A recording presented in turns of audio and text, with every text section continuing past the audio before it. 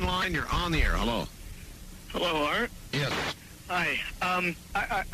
I don't have a whole lot of time. Well, look, let's begin by finding out whether you're using this line properly or not. Area 51. Yeah, that's right. Were you an employee or are you now? A former employee. Former employee. I was let go on a medical discharge about a week ago, and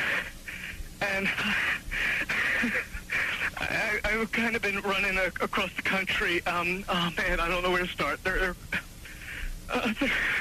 gonna they'll triangulate on this position really soon. So you can't spend a lot of time on the phone. So give us something quick. Okay. Okay. What we're thinking of as aliens, Art, they're extra-dimensional beings that an earlier precursor of the space program made contact with. They are not what they claim to be. They have infiltrated a lot of aspects of the military establishment, particularly the Area 51. The disasters that are coming, the military, I'm sorry, the government knows about them, and there's a lot of safe areas in this world that they could begin moving the population to now, Art. But they're not doing anything. They are not. They want the major population centers wiped out so that the few that are left will be more easily controllable. Discharge.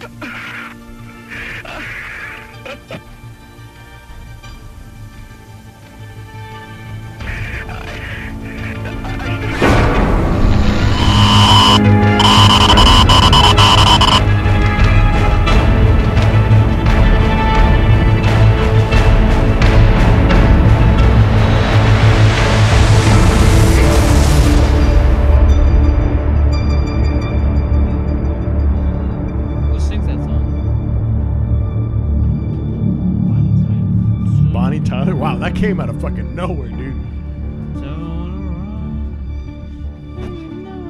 Okay, that looks good. Hey, alright. Oh, right, guys. Sorry, Facebook. Senor Trejo. Look Sorry, at the camera. everybody. What's up, guys? Shout out to all four of you. Woo! We are officially live. good. Guys, you guys know how fucking stressed out I was right now, dude. I could not get anything to fucking record. The fucking computer wanted to restart. At first, it was all fun and games, and then, fuck, man. Yeah, Yeah, I got super stressed out. So, guys, I apologize for this, but this might be a perfect episode for this fucking shit to happen because this is the official Area 51 episode. They don't want you to hear it. And Art, I am breathing so hard right now because I am so pissed off, dude. I turned in the goddamn Hulk. When shit don't work right, fucking Jacob gets mad. But Art, I believe he was the first one to show me. I think I heard it on a Tool album. But wasn't there a Coast to Coast AM? Coast to Coast with Art Bell. Yeah, the phone call. I'm not sure who it was. I don't know if it was actually like Bob Lazar that they were pretending to be, or if it was actually someone like that. But they call Coast to Coast, and basically they say that, you know, there's extraterrestrial beings that walk amongst us, and we should be like preparing society for this invasion that we're gonna go through. And all of a sudden, the phone call starts getting distorted and breaks up, and their entire station goes down. Yep. So like, I don't know if that's what you're referring That's to. what just happened. That's what just happened to us. Fuck. That's literally what just happened. So I've done like a week's worth of research. And I was like, oh, man, this is going so well. I'm finding out all this cool shit about, like, you know, this Area 51 or Groom Lake or what's called Homey Airport or call sign KXTA and whatnot. And I'm like, wow, this is like the smoothest research I've ever done. Like, I feel like I'm just a fucking expert. Like, I should be on Joe Rogan. Fuck Bob Lazar and that guy with the beard, that gray beard or whatever from the Blackboard barbershop or whatever. But I should be on Rogan talking about Area 51. I'm like, this is going so smooth. And then these two gentlemen come to record at my house, and they were right here on time at 6:30 p.m. And my computer wants to restart. I'm like, all right, that happens every once in a while. You know, Windows has a new gadget or whatever. And then it's taking like a fucking hour for it to restart. And I'm like, all right, guys, we'll talk about fucking DuckTales, Darkwing Duck, Heathcliff, and whatnot. And then the computer finishes updating. And then the fucking program that records this audio podcast that you're listening to won't record the goddamn show. And so I'm like, what the fuck? It has literally never done this before. And the program I'm using is Audacity. And so basically it's the most rudimentary fucking program that you can record on. It's like playing Tetris on a Game Boy or a fucking Nokia like brick phone or whatever.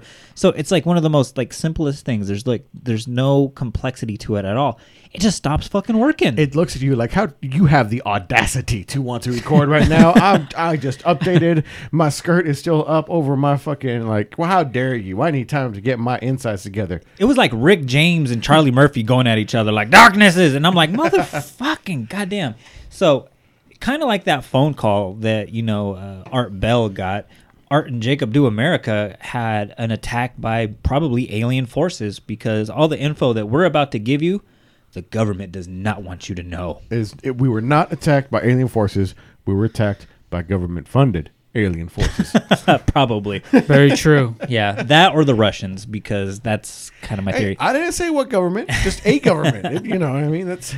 So this topic actually came about because unless you're living under a fucking rock, everywhere on the internet you're hearing about this, Storm Area 51 Facebook event that's going on Facebook right now. September 20th. Yep, September 20th, everybody. And I'm pretty sure everybody that's listening or watching... August 20th.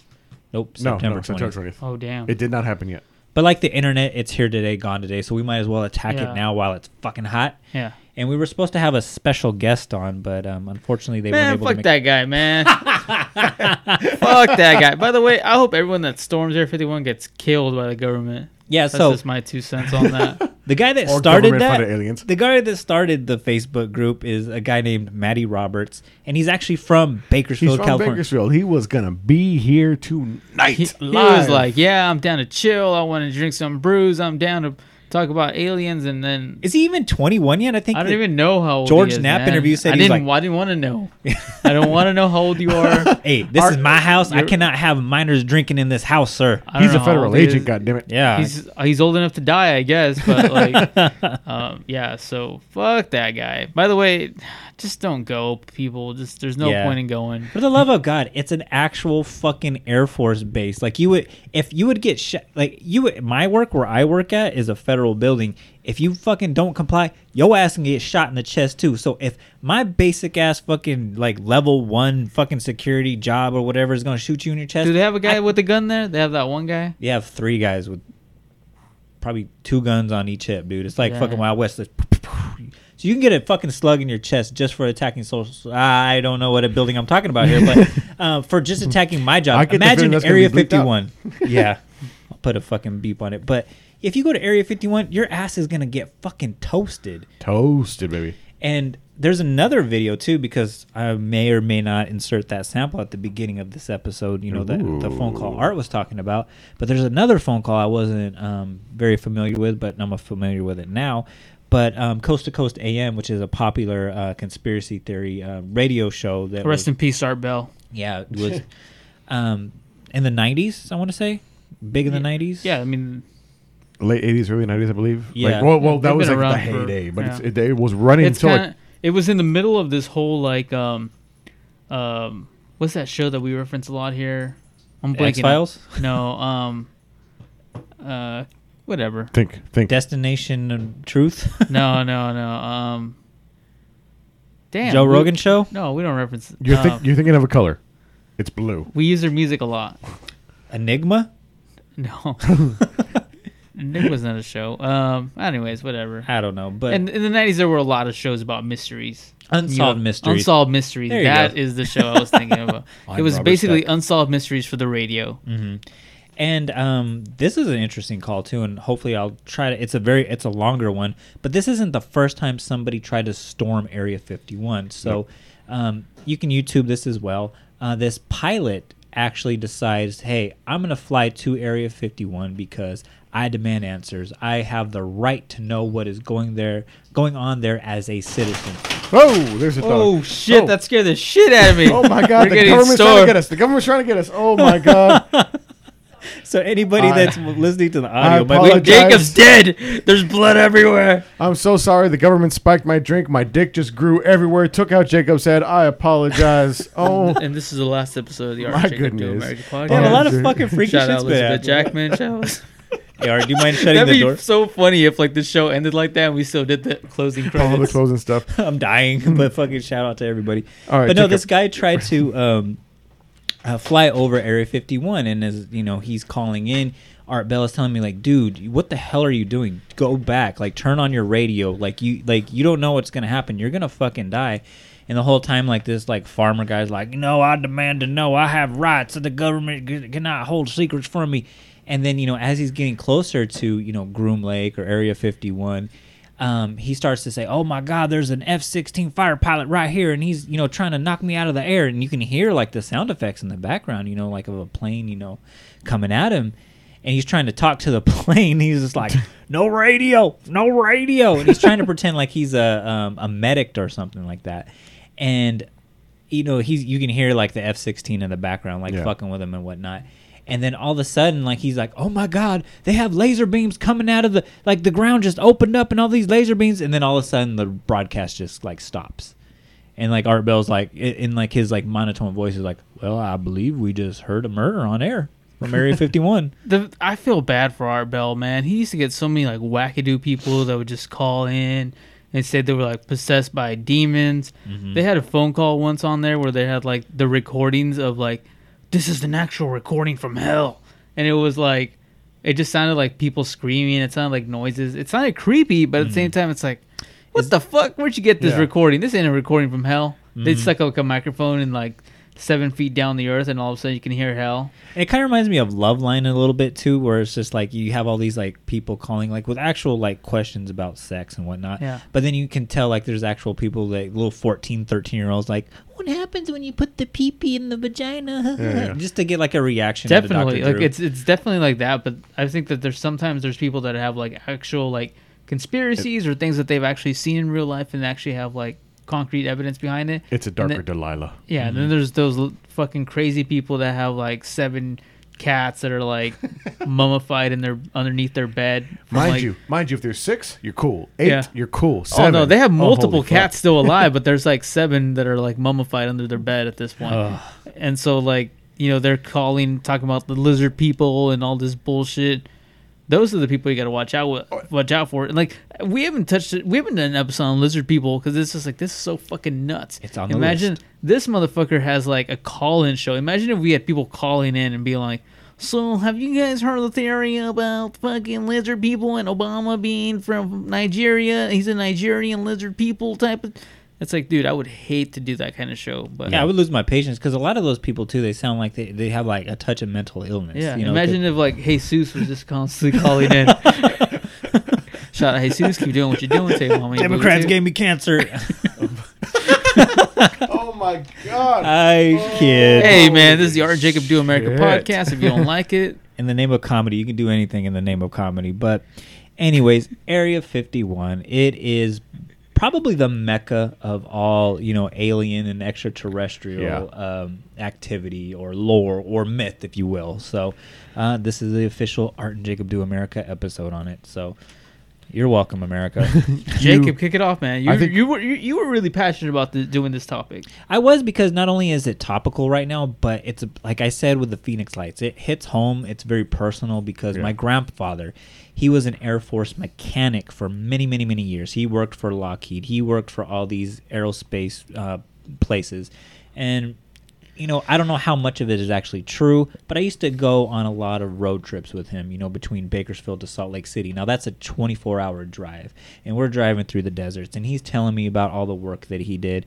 And as like an 8, 9, 10-year-old kid, like, I'm not giving a fuck. Like, I just want to talk, basketball. I was a Laker fan. He was a Jazz fan. I just want to talk basketball. But no, he wants to talk to me about, places he worked and engines that he worked on and whatnot, and aircraft that he helped develop and whatnot.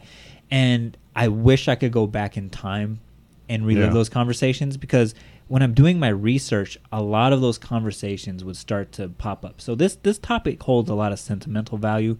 Obviously, my grandfather's passed away now, but it's weird, like a lot of stuff that's coming out just even recently. I remember my grandfather telling me as a young child, between, Bakersfield and Salt Lake City drives, he lived, or quote unquote lived. Yeah, all the stuff that he was privy to, that he experienced, that he saw. Yeah. So it's pretty cool. So Area 51, the name Area 51, a lot of people speculate that it came from, the Atomic Energy Council's. Basically, what they would do is they had areas in the Nevada desert where, they would test nuclear bombs, and there's a Nellis Air Force Base, and everything is kind of sectioned off. You look at counties, everywhere. Yeah. It's kind of sectioned off like that. There's Area 1, Area 2, Area 3, Area 4. And then where Area 51 is at, it's actually adjacent to Area 15. And I guess they say that they did that because it was just the inverted version of Area 15. Because officially, there is not an Area 51, which until recently, but at the time that it's not a topographic place, so to speak, but it is actually a place, a real place called Groom Lake, and this area was founded by the Groom family, where there was a lot of silver and lead that was being mined there. So the Groom family, they had these cavernous mines, and it is built upon a salt flat, a vacant. So it is a dried up lake bed. Yeah, dried up lake bed. And it does look very Martian in its origin. And the cool thing about like a salt flat is it's almost like concrete, and it's very, I don't want to say smooth, but it's perfect for like racing, or perfect to have a very large airstrip on. Yeah, so, the imperfections are minimum. That's what it does. I mean, all the salt dries up the water so much so that the floor is so rock hard that rock hard and uniform. Yeah. In uniform, you're not going to get a random speed bump or a random crevasse anywhere that's just going to it's not going to be from millimeter to millimeter like perfectly flat. But for the purposes of getting from here to 100 miles an hour, 100 miles from here, you're not going to get any sort of elevation change. You're not going to get any sort of rocky roads, which is delicious. I'm kind of hungry right now. You're not going to get anything in there. Ice cream does sound really good right now. Fucking hey, we went through an ordeal before this, man. We deserve it. That is some comfort food right there. Anyway, but yeah, so a salt lake, a salt bed, it's going to be something that's perfect for more long distance. You're not going to shoot marbles, but for trying to break a speed barrier or put in a landing strip or something like that. Fantastic, perfect for it. When they were testing out what are those cars that broke the sound barrier? But they were testing them out in like dry lake beds like that, just because really you're not going to build a speed track that big, and really, if there were an accident, there's no walls you're going to hit. So that's why they always test them out on those dry lake beds. Yeah, and the fact that there used to be water there, it does kind of over time just break the ground down into a very uniform fashion. You know what I mean? So I mean there might be some there might be some elevation changes, some dips in here, but it's going to be gradual and over long distances, and it's going to come out very close to perfectly flat once it's all dried up. And also there's a really famous Boyz II Men video that was filmed in a dry lake bed. That is true. There's no wind till the water runs dry. Damn, that is a good ass song, sir. Ooh, gotta listen to Boyz II Men after this. Yeah.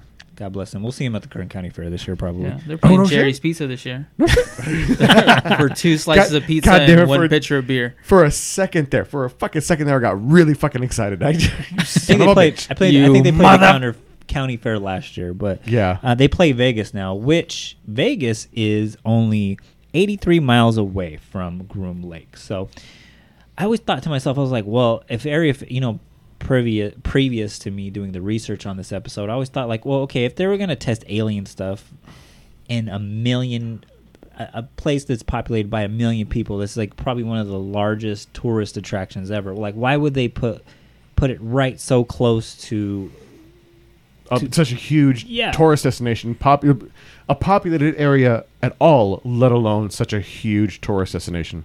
And the thing I kept hearing in the back of my mind was the closer you are to danger, the safer you are. And it's Las Vegas is basically a big distraction. Yeah. They used to test atom bombs around that area as well. So it's not like it's not unprecedented. Yeah, like that region of the country isn't super populated. If you subtract Las Vegas from that, it's not very populated. What's the next biggest city? Carson City? Yeah. Or something like that. Yeah, it's even Reno is like yeah, kind of and a even ways away. Carson City is it's not bigger than Bakersfield. And then when you look at those nuclear test sites that they have there, the Atomic Energy Commission that they have, it's basically almost the whole state of Nevada. I mean, when you think about it, when you think of Nevada, it's just Reno and fucking Las Vegas. When you look at the actual map of this, like where they test sites, that the restricted, airspaces, it's mostly the whole fucking state. Yeah. And Nevada is not a small state by any stretch of the imagination. No, the first time I really thought about something like that was flying out of Chicago, and in Chicago, in the middle of Chicago, and it's fucking dense as a motherfucker, right? Mm-hmm. And you get in the plane, and you're flying out of it, and you look out the window, and Chicago, fucking dense, huge, all this stuff you can make out, stadiums, and buildings, all that stuff, and you get away, and then all of a sudden, there's Chicago, then there's a lake, and on the other side, there's nothing. Yeah. And then you get far enough that you see like this big, dense area that is just immensely, like what, the third or fourth largest city in the U.S., and then immediately, like almost like someone put down a fucking wall, Trump, fucking just nothing. He kept all the Mexicans in Chicago. Please, someone from Chicago, please tell me how the fuck all the Mexicans got there. I want to know. Anyway, but it's like, so, A van? yes, technically, well, thank you, Jacob. But it's like, so yes, it is very populated. And yes, there's a lot of people there, and there's, it's like, in theory, you would notice shit and whatnot. But once those city limits end, for most, I think, like all major cities, like LA might be one of the exceptions. That's only because there's mountains around it. Mm-hmm. Once the city ends, there's nothing. Yeah. You know what I mean?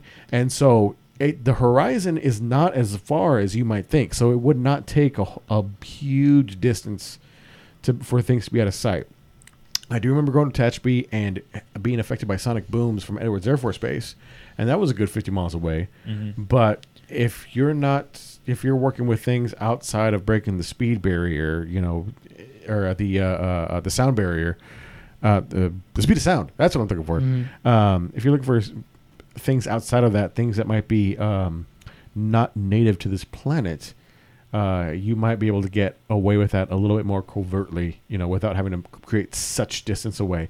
Because at the same time, if you're going to try to create this whole site where it can be self-sufficient and whatnot, you need something close by. Mm-hmm. You're otherwise you're going to create a whole nother city completely, totally, and utterly.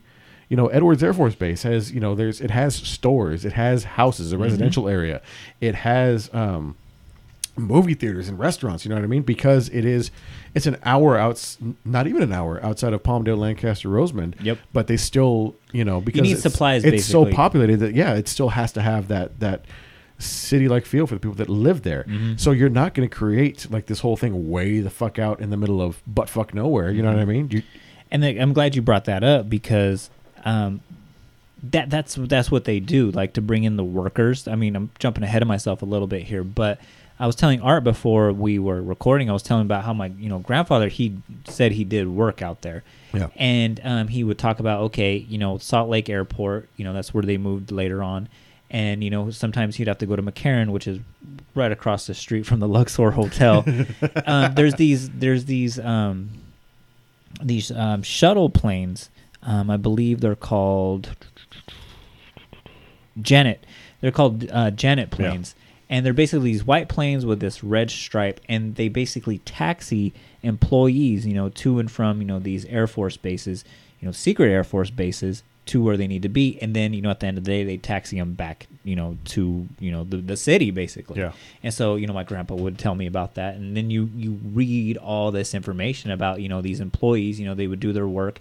Even Bob Lazar, like when he was on Rogan, he was talking about it. When he did the interview with George Knapp, he talked about that. Like, hey, they would fly you in, like at 6 o'clock at night, do some work, until 2 a.m, then fly you back to Vegas. Then you would have, either your hotel suite or, your home that they're renting out for you right there within the city. And it's because, they want that veil of, it's a very busy airport. You're not going to notice. Exactly. This exactly. Kind of thing. And as much as the government is going to try to maintain a secret and, fly the employees back and forth, they're not going to fly them cross country. They don't have to. They still need that spot to be somewhat close to a populous area. Exactly. You know what I mean? And they have their own like little terminal too, these like Janet planes. So, and it's like fenced off too. Yep. And I vaguely remember the last time I went to Vegas, we actually stayed in the Luxor, that you would see like these little, white planes with the red stripes on them. And then when you look it up, like, yeah, they are constantly going in and out. They're going to Nellis Air Force Base, and they're going to Groom Lake, or Homey Airport, as it's officially called right now. So, but basically, what, like you were saying, the Air Force and the CIA purchased this land in 1955. Now, 1955 is important because this is, in the midst of the Cold War. Yeah. The USSR in America, they're going at it, and, millions of movies, James Bond, Spy versus Spy, all of this stuff is just prevalent in the culture. And the reason for this was, I believe, Eisenhower, he wanted to develop some kind of aircraft that can fly significantly high up in the air and spy on the Russians. And the Russians were really good, with their technology. We're also within the space race as well, and they're beating our ass. And so to keep this more secret, he's like, okay, we need to find a place or a range that, will allow us to, to test these aircrafts and, give us that veil of secrecy that we were talking about. And so basically what that became was the development of the B-2 spy plane. And normal aircraft, I believe, flies at around like 10,000 feet. Some military aircraft flies at about 40,000 feet, I want to say. And these B-2s, they fly at about 60,000 feet up in the air. Now, 1955 is also important because that's also when there's a spike in UFO activity in Nevada. Mm-hmm.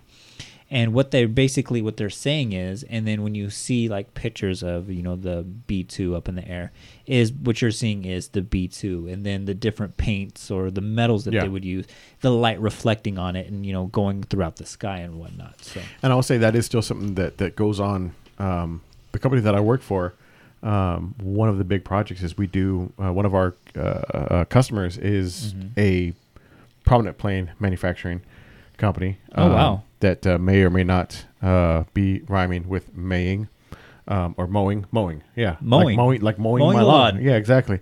And one of the products that we make is a silicone-based paint for, such characteristics. And the thing is that the formulation is, it's not constantly changing, but they're constantly experimenting. They constantly want to see if it can be something different, something newer, something.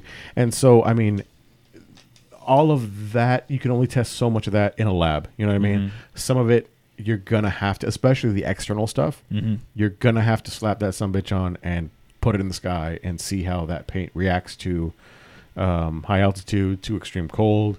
If it's going to be extreme heat, extreme speeds, you're going to see if it's how it gets detected on the ground, if this is supposed to be a spy craft, whatever the case may be. And so, especially, in the infancy of such an endeavor, I imagine there were planes up there all of the time. And if anything, if I was those guys, I'm putting these planes up there, and the next day I'm reading the newspaper, hey, these planes or these UFOs are spotted at these times. Like, well, fuck. Well, scrap those. We got to do something different. You know what I mean? And we know all this is actually true because there was a Freedom of Information Act request in 2005. I believe it was a George Washington University, archivist who was requesting this. And then in June of 2003, the CIA basically released all these, official documentation from that time. But the story goes, Richard Bissell, who was a CIA, operative or someone really high up in there, he was scouting areas, for, this special project, which they were calling Project Aquatone. And, usually they would use Edwards Air Force Base. But the Russians were aware of that, and any spying that they would do over Edwards. The reason why Groom Lake was chosen was because it had a perfect salt flat surface. Sorry, guys, I'm still fucking... You're still a little heated, yeah. Yeah, I'm still heated from earlier. Which was a perfect landing area, and it allowed them to build a very long, takeoff strip, to allow for this U-2 aircraft, to take off and land and whatnot.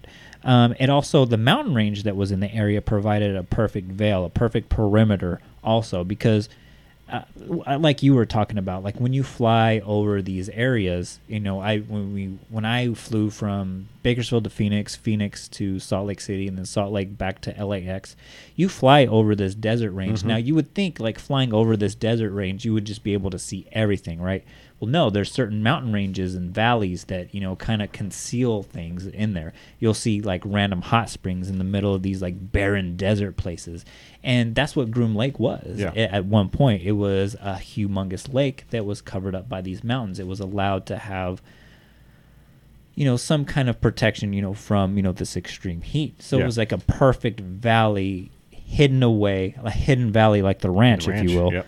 in the middle of the Nevada desert. And with the perfectly flat salt flats like that, that's a perfect place to put down dust for Bissell to try out his vacuums. Exactly. Exactly. There it is. Anyways, like Eric was saying, you know, earlier about, you know, Edwards Air Force Base, the pictures that were released in 2013 showed a few, you know, shelters. You know, there was like a trailer park, you know, for the workers there. There was actually a movie theater, you know, Yep. where they would go and see like the 1950s Gone with the Wind or whatever fucking Frankly Ma'am, I Don't Give a Damn movies and whatnot. Slapping girls and whatnot. And then I'm pretty sure you're mixing up a whole lot of years, but I'm ignorant enough to not want to correct you. So please go ahead. Yeah, I mean, I don't know fucking what movies are there. But also, too, there was, you know, a volleyball court, you know. So Yeah. they were trying to make it homey. I like how the volleyball court is the one example is to make it homey. You know, Yeah, they yeah, put because you know why? Because we were just talking about Top Gun before we started recording. That's why I think about the volleyball court, Which will play into this as well. But the reason also, too, that they were providing all these amenities because it's in the middle of fucking nowhere. And they were trying to attract the best and brightest, you know, scientists and aircraft mechanics and whatnot to work out there. And they were selling it initially as a name as Paradise Ranch. Yeah. And I mean, something like that, not only are you going to, especially if you're going to bring people out long term, you're probably not just going to bring them out. But if you want this to be, you know, someone's on call 24/7 and whatnot, you're probably also going to have to start moving out loved ones and family and whatnot. And if that's the case, and you have a bunch of, you know, homemakers and you have a bunch of kids and whatnot, and like, they're gonna have to have something to do if you're gonna make it that big. So you have to start juggling. Like, are we gonna fly and bus everyone in every single fucking day? And if we have an emergency at 1 a.m. because some gasket went up somewhere, whatever the fuck, we're gonna fly someone in, or are we gonna have someone here? And if the case, very few people, like realistically, are gonna want to be there alone. They're gonna need some sort of companionship and. And I'm not even sure they even allowed that at first because it was just like the soldiers. Yeah. But even if, you know, it was they had the family there, or even if they did not, I mean, you want to make it comfortable enough to be there because we live in Bakersfield and it's 105 degrees right now. Yeah. It fucking sucks. And we have, you know, modern technology. We have air conditioning and whatnot. This is the 1950s. I'm sure they didn't have a fucking not the most, you know, you need so you need to make those comforts available elsewhere. Also too, if you're working on secret technology, I mean, you're not going to do your best work if you're fucking, you know, like in a grouchy ass mood because you didn't get enough sleep because it was still 98 degrees outside. You know what I'm saying? Insert an 98-degree song. Because it's the hardest thing I'll ever have to do. Thank you, Jacob. I knew I could count on you for that one. I knew it, man. I knew it. But you still need to create some, you still need those creature comforts. Like you are right now. Art and I are playing footsie right now. And sometimes, you know, that's what you need. You know? That's true. That human contact with the people that you love the most. Mm-hmm. So anyways, so we get the U-2 spy plane, and it, you know, successfully, you know, is spying on the Soviets, and we're getting all sorts of information back on their technology within the Cold War and whatnot. Yeah. However, the Soviets, being great at what they do as well, they shot down one of the U-2 planes, and being how we are as Americans, we couldn't have that. That's a whole escalation. Escalation is what that's called. And it was because of their radar, their aerodynamic, and, you know, engineering technology at the time. So this spurned in 1959 Project Oxcart, where Lockheed, you know, started developing the A-2 aircraft. Now, not only did they need, you know, an airplane that would be able to fly at high altitude, but these U-2 aircrafts weren't that fast. I believe they more or less hovered. Yeah. And so they needed a plane that can fly supersonic speeds and, you know, evade radar, evade missiles of that time. And so they Lockheed started work on an A-12 jet. Now, A-12 jet is basically an airplane that was the fastest airplane, or jet, I should say, at the time, that traveled at Mach 3. Now, I didn't know what the hell Mach 3 was, but Mach 3 is basically well over 2,000 miles per hour. Yeah. Is fast as fuck. Considering like the next level planes before that are like traveling like at 506 miles per hour. And I mean, just in general, this is all of this is starting out around the time of the right stuff. You know what I mean? Where we're talking about not even everyone, every part of the U.S. government is about trying to get speed down, trying to get stealth and trying to get speed. And we are having people that are breaking land speed records, air speed records. This is the stuff that's directly going to correlate to the U.S. getting to the moon. You know what I mean? And so there's so many resources going into this that the failure or being one-upped by the Soviets, it's not an option. You know, this is something that any sort of slight, and at that time it really was. You know what I mean? Looking back on it now, okay, maybe not so much, but at that moment, at that time, there was nothing else as far as the U.S. government was concerned, from the Air Force aspect of it, from the aeronautical aspect of it. You know what I mean? We're going faster, we're going higher, and we are going to beat the Soviets at this. Why exactly? We might not totally be sure. You know, it's still, when this all starts, still a little bit before Kennedy says we're going to the moon.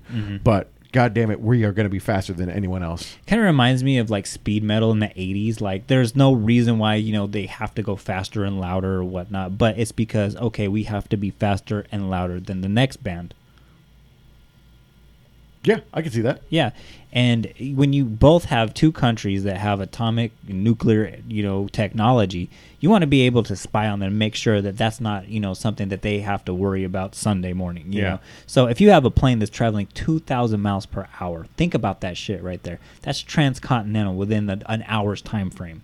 So the whole time that I was trying to figure out how to get this fucking podcast started recording, like somebody in an A-12, which they nicknamed Project 51, was able to travel transcontinental. So someone like, let's say the start of like Slayer might be a John Glenn, and then fucking Testament might be an Alan Shepard for the right stuff, and they're just trying to get faster than each other and just trying to one up each other the whole time, and or the U.S. and the Soviets, and whatever the case may be. But yeah, it's like there's not necessarily a rhyme or a reason yet, but we know it's going to get there. Oh yeah, and the guys on the ground, it's one of those things where the guys on the ground are just trying to be faster for the sake of being faster because they are the ones that are in it. They're the ones that are for America. And then the U.S. government, or the Soviet government or whatever the fuck it may be, are pushing because we're trying to one up. And meanwhile, all the people in between, because that is the highest level of the upper management. And the absolute grunt on the ground, the dude that's actually doing the dirty work and that might die depending on what happens. And everyone in between has no idea why the fuck we're in this pissing contest anyway. Like, we're not even sure which dick we're measuring against what. You know what I mean? It's basically world dominance. Yeah. At the end of World War II, I mean, you saw the United States become the superpower along with USSR. I shouldn't say Russia. But, yeah, I mean, at that point, when you got two fucking superpowers, somebody has to be top dog. Yeah. No, they can't live in perfect harmony. But that'd be world peace, though, and that would be nice if we could all just get along. Yeah. Who was that guy that got beat up? Rodney King. Rodney King. Yeah. Can we all just get along? I mean, that's exactly what you just said right now. Yes, it is. And Art, you have a very nice Cruel Intentions t-shirt on right now. Thanks, man. Anyways. So to move this timeline along, from the late 60s to the 80s, Area 51 or Groom Lake, they started dabbling in what's called, reverse technology. And so this is kind of like where Bob Lazar. Now, Bob Lazar, he's known for being basically the most famous whistleblower that, quote unquote, worked at Area 51. Before I get into him, what the government has declassified that was happening during this time frame is that they would have programs like, and I'm not shitting you on this, called Have Donuts. I saw that, yep. Have Drill, Have Ferry, Have Glib, and Have Blue. Ken has cheeseburger? I'm probably sure that was one, but it probably just like it was a failed test or whatever. But Have Donuts was probably the most interesting one, not only because it was the most delicious name that's on this list, but it involved the Top Gun school from San Diego. Ooh. Now, this is the one that really took me by surprise, and we were talking about it earlier. This is the one that got you hard. Yeah, this one really got me hard, got me to the danger zone. But anyways, what would happen is that the United States and its allies, most notably Israel, they would get aircraft, from the Soviets via, I believe one of them was the Iraqi Air Force, the Syrian Air Force. Like they would either accidentally, fly over Israel or crash into Israel, and then Israel would ship those aircrafts Right. to It wasn't like they bought it from the USSR. They somehow procured, quote unquote. We're assuming it's quasi. The Ruskies were in our airspace anyway, so fuck them. Mm-hmm. But who really knows what happened? But Yeah, that's in the theory, official story. Yeah. In theory, they crashed in Israel, or they were in airspace that was agreed upon they should not have been and got brought down or whatnot. Yeah. And I think one like Iraqi like Air Force pilot, like he actually defected, Yeah. and he brought one of those planes. He defected while he was in the air, defected and flew the plane to yeah. And so those planes were flown to Groom Lake Area 51, and what they would do during this time is they would look at their jets that they were developing, their fighter planes, and then they would test it with their best fighter pilots and the other jets that they were working on at the same time. I believe the Nighthawk was being worked on at this time as well. I think that's the one. Yeah. Yeah, that one as well. That one was being worked on. That was also being worked on in, I want to say Edwards. Don't quote me on that. But they did a lot of the tests and a lot of the basically the training for the fight of that plane during this time when they were testing it against the Soviet fighter planes. And what they would do is they would invite the best fighter pilots from the Top Gun school in San Diego to Area 51. Was that Take My Breath Away? Yes, it was. Oh. Did it take your breath away? Yeah, I kind of did. Yeah. I got a little winded. It did the job. There you go. So the cool thing that I looked up too, and it's verifiably true, is there's actual highway leading up to Groom Lake that you have to travel, and it's called the Extraterrestrial Highway, and it's got the nickname of the Highway to the Forbidden Zone. Now, anybody that's ever watched the movie Top Gun knows that the most popular song after the song that Eric just got done butchering. What the fuck? Art got erect. Yeah, man. Yeah, is Highway to the Danger Zone. And what's funny is this song was actually written by people in the CIA and the naval forces.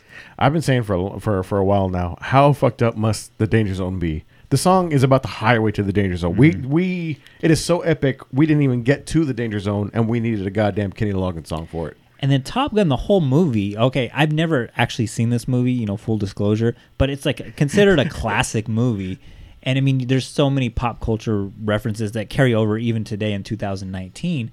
But that whole movie was basically funded by the CIA to recruit fighter pilots into the this program, the Top Gun program at the naval base in San Diego. Yvonne and Yash. Yeah, just the Simpsons episode. Exactly. Yeah, that's what that Simpsons episode was based upon. So I thought that was interesting. That's crazy as fuck. Yeah, because that's like Transformers or whatever the big blockbuster is, like The Lion King or whatever. Like I don't know what's a big blockbuster. Art, let's get you involved. Probably Lion King. That's the biggest right now. movie. Yeah, like that'd be crazy. Like if my children in 30 years or whatever finds out that The Lion King was used to recruit people to fight ISIS, into the army or something like that. and especially when you consider how huge it really was, because we're not just talking about a blockbuster. We're talking about one of the top 10 grossing films in the 80s. Period. In the entire decade. You had E.T., you had Star Wars. Back to the Future, Indiana Jones, the OG Batman, like all this shit came out in that, and this is one of the top movies, and it was basically a recruitment movie for the fucking Air Force and the Navy. That's right, because everyone wanted to be Tom Cruise, or like Jacob, to maybe suck on that today. No, I'm more of a Brad Pitt. Yeah, Sorry, I'm more Brad Pitt. My bad. Still, second place, he wouldn't be mad at it. Oh, I thought you were Don't going to do lie. a Val Kilmer joke. What? No. Did he have nipples on his? I don't know. No, George Clooney had nipples. Oh, I on thought his you were batsuit. doing Top Gun references. He was Batman too, huh? Yeah, he was. They were both Batman. George wow. Clooney, Val Kilmer. Yeah, they were. Wow. One of them had nipples on the batsuit. It was George Clooney had nipples. I thought so. Anyway, neither here nor there. So, anyways, I actually have this written down. It was the F-17 Nighthawk that they were testing that in. It's called Project Cav Blue. So, I'm glad I wrote that down. But basically, also, I mean, that's what they were doing. Now, to get into Bob Lazar, Area 51 was something of lore because, anytime you have anything that secret that was out there near Las Vegas, people are there's going to be mumbles of speculation. Yeah. And I think since Roswell, which I believe happened in the 40s. I think it was like 1954. I want to say it was in the 40s. 54 or 45. Let me look it up. This is Googleable. Yeah, it's Googleable. But anyways, my whole point is that, that's when the UFO fever really started. Yeah. It was sometime after World War II. And the theory was, or one of the theories is that, it's aliens, crashed into, Roswell, New Mexico. Another interesting theory that I saw it was actually the Soviets or Nazis or Nazi scientists that are defective to the Soviets that, were using test subjects from Joseph Mengele, flew them over and crashed them into our airspace to cause basically panic, kind of like War of the Worlds and whatnot, which is really fucked up if you think about it. I mean, we talked about Joseph Mengele, the angel of death, who was doing like all these experiments on twins and whatnot and children. And it makes sense. You think about it, he's injecting acids into people's brains and doing these crazy fucking experiments on people to fly them over and, some kind of crazy Nazi technology, over to New Mexico just to scare us and shit. Like, that's a fucking crazy thought just to think of. Yeah, that's it's still something that goes on today. I mean, we're still, one of the big things is the fucking Russian interference in elections. Mm-hmm. And one of the big things that they talk about is, there's not necessarily targeting we're going one or another, Mm-hmm. There's proof of them. I don't remember which it was, but let's say it was a liberal. They wanted a liberal protest, and it was something that was set up by Russian bots on Facebook. Mm-hmm. And then those same Russian bots also set up a conservative counter-protest. Yeah. And it's not about like getting one point across. It's about like, let's create panic. Let's create an argument. Let's fucking create divisiveness. You know what I mean? That divisiveness is, and so I could totally see something like that going as far back as this. And, we're going to give up a little bit of technology here. We're going to give, but, like you're saying, there's reverse engineering going on with planes that are coming from Israel, that are coming from other allies. People might be defecting and they're bringing their planes over or getting them shipped over. So fuck it. They've already got, a handful of our planes. What's one more going to be if it's going to cause an internal conflict within our enemy? You know what I mean? Yeah. And then Bob Lazar basically says, he, was this Bob Lazar, a brilliant scientist that he got fame for. He had a Honda and he put a fucking jet engine on the back of it, and he would drive it to and back from work. But he also worked at Los Alamos Research Center. Well, Bob Lazar. I'm gonna take this real quick. Bob Lazar, man. All right. So, in a very quick nutshell, Bob Lazar is known for being a defector from, not a defector, a whistleblower, from Area 51 who worked there, and he was, like you were saying, Jacob, he was reverse engineering of Russian planes going on at Area 51 at Groom Lake. Mm-hmm. And he worked at, he said, S4, which is about 15 miles outside of Groom just Lake. South of it, yeah. And so he says that he worked there, all this stuff, but he said that he worked there as a physicist, and that he was involved in reverse engineering alien spacecraft. Mm-hmm. And they were trying to figure out what made, he said that they did anti-gravitational devices that they reverse engineered. He said that he had the vials of element 115, which is an extremely heavy atom that has to be, it's not going to be something that we find in nature. Mm-hmm. He's talking about devices that are going to, you're not coming in just with a badge. You're not coming in with a fingerprint. There are devices that are going to measure the bones in your fingers, and that is how they're going to identify you and let you in. And he went kind of AWOL in the mid-'80s, and he just started talking about all this shit that Area 51 was doing, all of this research they were doing, the fact that aliens do exist, the fact that we do have alien spacecraft, and they're all here at Area 51. And that it's been going on for decades. And still, when he started, Area 51 officially, quote unquote, did not exist in an official, public capacity. Correct. Here are the things that Bob Lazar claims about himself. He has his master's in physics from a couple of prestigious universities. He was a physicist at Los Alamos. As already stated, he was involved in this reverse engineering program for specifically alien aircraft. He was in the thick of it. Okay. What we actually know about him, he had associates in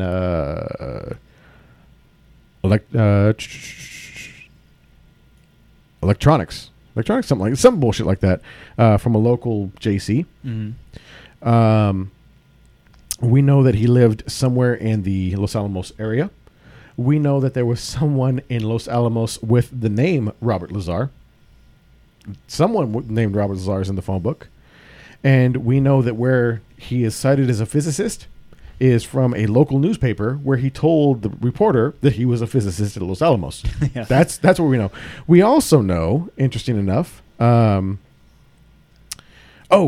his master's degree in physics from MIT and Caltech. Mm-hmm. Anyway, what we also know that he runs United Nuclear, which is a company today you can go onto their website and you can get various chemicals and reagents and whatnot.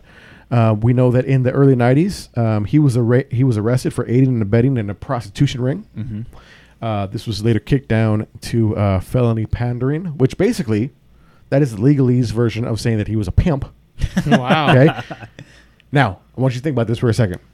Think about the craziest, biggest, think about a pimp named Pepper Jack. All right, we're going to It's Always Sunny in Philadelphia. Think about Pepper Jack. All right, big old furry fucking yellow hats, big old fucking cane, fucking high tops or not high tops. Stacey Adams. Yeah, fucking think about it. Just think about your average pimp. All right, now Goldfish in the heels. Take that. Exactly. I got you. Now think about that. That is not Bob Lazar. Bob Lazar is fucking a nerdy Bill Gates. All right, A nerdier Bill Gates. You know what? Somebody draw that for us. Draw me a nerdy Bill Gates dressed as a fucking pimp. Pimp. Not even a pimp. A pimp. Put an A in there. A pimp. All right. So Bob Lazar did get arrested for fucking felony pandering in the 90s.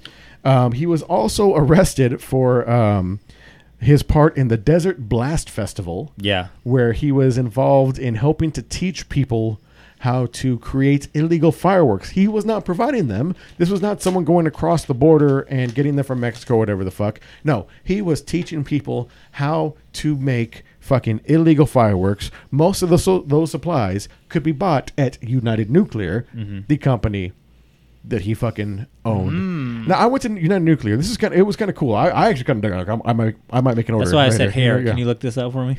so I'm looking through it, right? So United Nuclear, they got some cool, you know what I mean? There's if you're trying to get your kid into science and whatnot, they got some magnetic silly putty, you know what I mean? That shit's cool, you know what I mean? Put it around and then put it near a fucking couple of screws, nails, whatnot. You're gonna get it, you know what I mean? You can get a crystal diode radio, I believe it's called. So it's basically a radio that works without an external power source. It powers itself. It's really fucking cool. And they've somehow done something you can get information for it online. You can do it yourself, but they've done something special that makes it proprietary. You can also get novelty stuff. You can get mugs with all sorts of different elements on it. You know what I mean? Let's get that for the show. Right? You can get you can get soap. You can get soap that is different colors, right? And it's green, and it's made to look like the uranium block on the periodic table. You know what I mean? Oh, that's pretty cool. So you can get uranium fucking looking soap. You know what else you can get on the got fucking Marty McFly killed. Yeah, exactly. So you can get uranium colored soap with it's all novelty and shit. Yeah. You know what else you can get there? Fucking uranium. You can get fucking uranium ore. Enriched? No, not enriched. But you can get you can actually get uranium ore fucking from United Nuclear. Now it's not enough that you're going to be getting it's basically enough that you can calibrate fucking That's how North Korea you know got what I mean? their You fucking can it's going to come in very special. It's got a lot of imperfections in it. It's not enriched. It's not purified. It's in parts per billion. You know what I mean? Like a cubic zirconia. But you can get goddamn uranium. You know what I'm saying? Fucking you can get giant fucking magnets that's going to be good enough to fucking hey, Jacob, you know that credit card in 2 rooms over? Oh, Yeah, it's why it's blank now. You know, because I've got this giant magnet right here in this room. All right, that's gone. You know, you can get magnesium you can get like a ridiculous assortment of chemicals and goods and novelty mugs from United Nuclear, which fucking Bob Lazar fucking runs. Like, this dude he's known, like, even within UFO enthusiast circles, a lot of them even call him a crackpot. You know what I mean? One of his big claims to fame was his initial the newspaper article that came out with George Knapp. With George Knapp. Now, right? George Knapp, I want to say this. You might recognize his name from the Skinwalker Ranch episode that we did, because he was also in contact with Robert Bigelow. Yes. George Knapp also is known to be a little bit of a crackpot, but that's neither here nor there. Or actually, that might be a lot of it. You know what, though? Still. He's actually a part of Coast to Coast AM. Yeah. And I believe, too, like, he's, like, Emmy nominated for, you know, like, he's like, he has his fringe shit, but then he also has, like, legit, like, investigative reports as well. So. It's kind of the same thing when we were talking about Alex Jones and, you know, they're turning the frogs gay. Like, the pesticides are having effects on the toadstools, the eggs, whatnot, that is affecting the sex, and certain frogs are having to change gender, which is something they can do in nature, and so on and so forth. So there's a scientific reason and all this other stuff, but just the statement, they're turning the frogs gay, the simpleton. it is not true. But the overall statement is based in science. That's kind of where George Knapp kind of falls in with some of his bigger claims, from what I can see. You know but what I mean? It sells newspapers. Oh, fuck yeah, and that's all that matters. But all that stuff, though, that you said about Bob Lazar kind of feeds into, like, the character of Bob Lazar. He's kind of an extra individual. Yes. But he's also, you got to give it to him, he knows his shit. You know, Yes. the documentary that's on Netflix right now, Bob Lazar and Area 51 and Have you UFOs. seen it? Have you watched it? Yeah, it starts off pretty boring, but... Dude, the whole thing is like fucking. They like dip it in like tie-dye film at some point. Yeah. I didn't even know when the movie started. I was like, wait, oh, this is this part of it already. Yeah. Yeah. It seems like, you know, when you watch a movie and it starts off with like a little like intro, like brought to you by the good people at like whatever, and they do like Tide. some like tie-dye film looking thing. Like One the of first like 20 minutes are like that. Where you think, oh, the movie just started. Oh, no, that was just production company. wait. And it was a really cool intro for the production company. Or like a Pixar film where Yeah, it's like there's yeah. a movie before the movie. Yeah, Yeah. it was Yeah. like that for like 20 minutes. So once it gets into the meat of the actual documentary, I mean, you get the actual individual Bob Lazar. I mean, somebody that's actually able to put a fucking rocket engine on the back of a fucking Honda 70s Honda Civic or whatever, and you know he's into these types of things. Like, he's aware of those type of things. This isn't your average individual. Kind of speaks to the person that maybe Area 51 was looking at. Because I'm trying to live in these two different worlds. One world where I'm thinking, okay, Bob Lazar is a liar. Okay, Yeah. and that aspect, like, he's just making up a lot of stuff. But a lot of this stuff later on would become true. I believe there was a video where he actually went to Los Alamos, where he was going through. He knew the guard there. He knew where specific, places were at. Now, Los Alamos isn't like this, open facility like your local Target or Walmart or whatnot. But he actually knew a lot of stuff that actually ended up being true.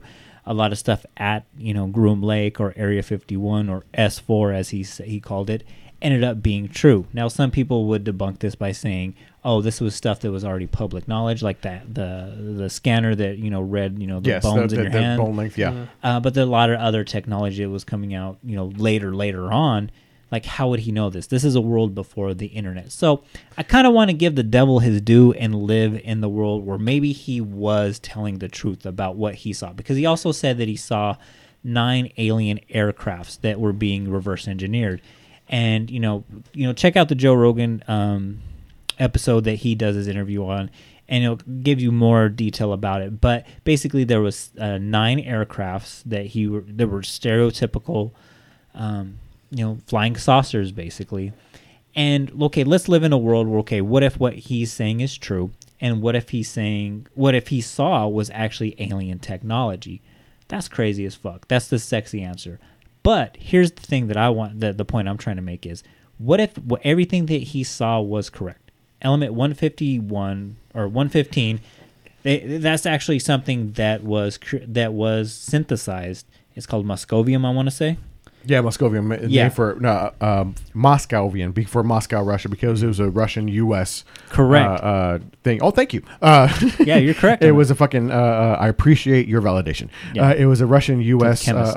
fucking joint effort to make that, which I think is suspicious as well. Yeah. It's something that was synthesized publicly Yeah. by the Russians and the United States. Okay, what if this was already synthesized before Bob got there?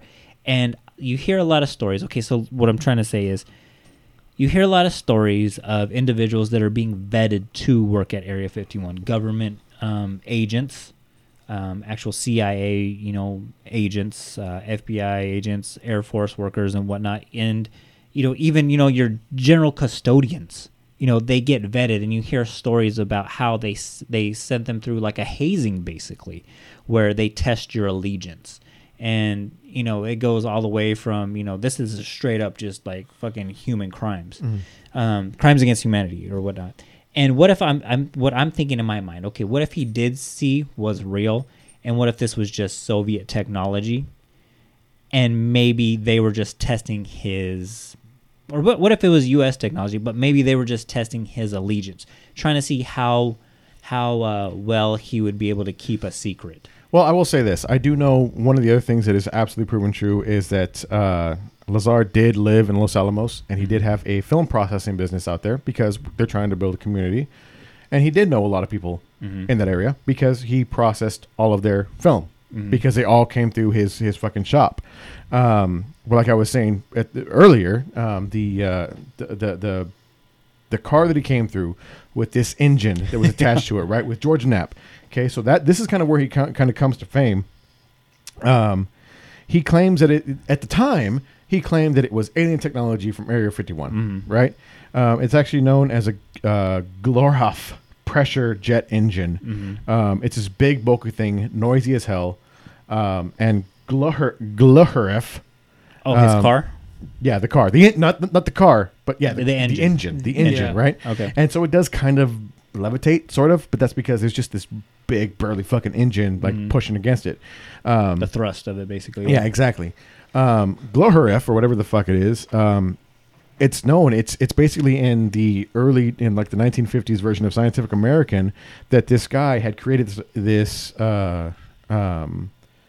fucking engine back in like the 60s or something like that, and that this was in the San Fernando Valley where Bob Lazar grew up, and that they were actually acquaintances with one another. So this is technology that he brought from L.A.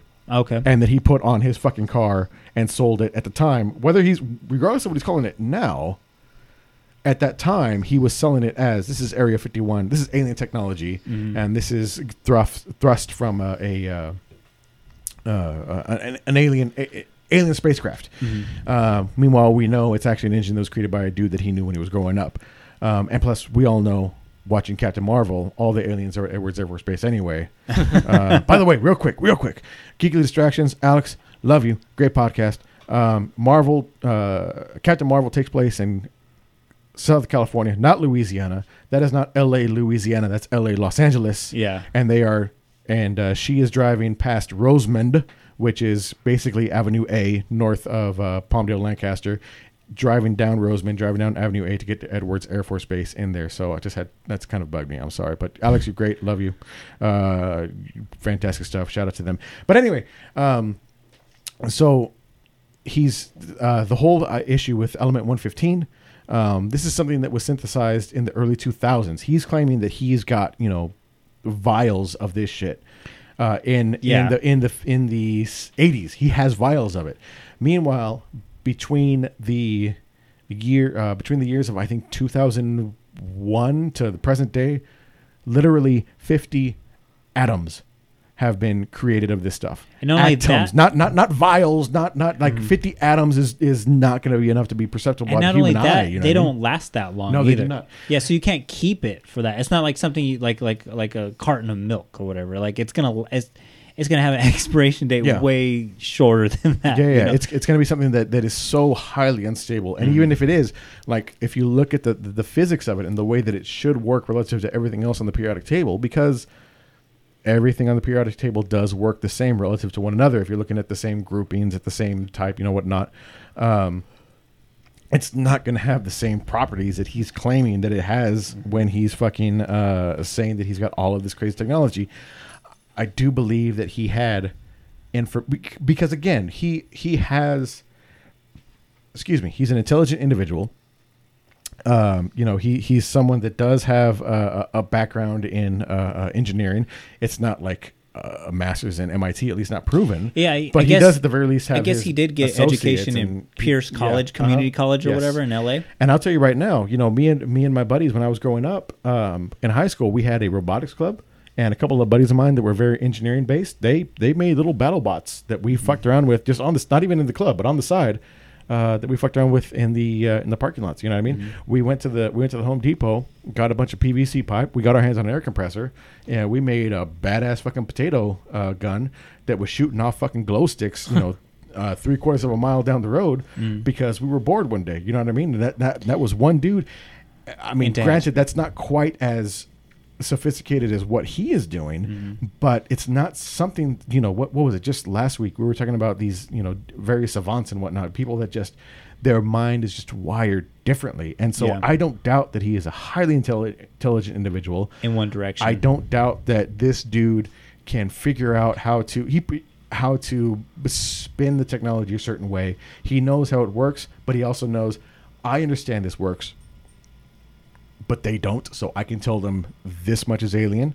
We know that he's at least enough. He knows at least enough to make illegal fireworks from scratch. Are you saying that he's telling the public? George Knapp, and anyone else that will listen. Because the government was or the agents in Area 51 or S4 or whatever, they were telling him this is alien technology, and he was talking about in the Rogan thing that he was like, this is stuff that I've never seen before. Well, see, like he was talking about the anti-gravity propulsion, how the way that these aircrafts would move is the bottom would, whatever direction that it was wanting to go in, it would point to that direction. Say it wanted to go east, the bottom would go up, and then the anti-gravity stability thing in the middle, I don't know, I can't say it, it would like propel it over there, and it would make no noise and have no exhaust. Basically what he said it was that it wasn't that the actual, whatever the spaceship was not moving. Mm-hmm.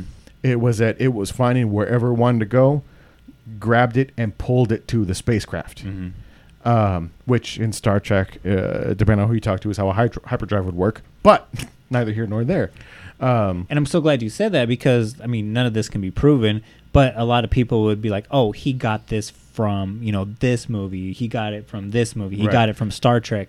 And it kind of reminds me, there's also a documentary on HBO where, have you heard about that girl who had the boyfriend that she kept, egging him on to commit suicide? That was yes. And so, like, they were talking. They watched that documentary. It's really fascinating, but it relates to Bob Lazar because she would quote these movies, these like rom-com movies, or these highly dramatic MTV Lifetime movies or whatever, and quote these movies in regards to that situation.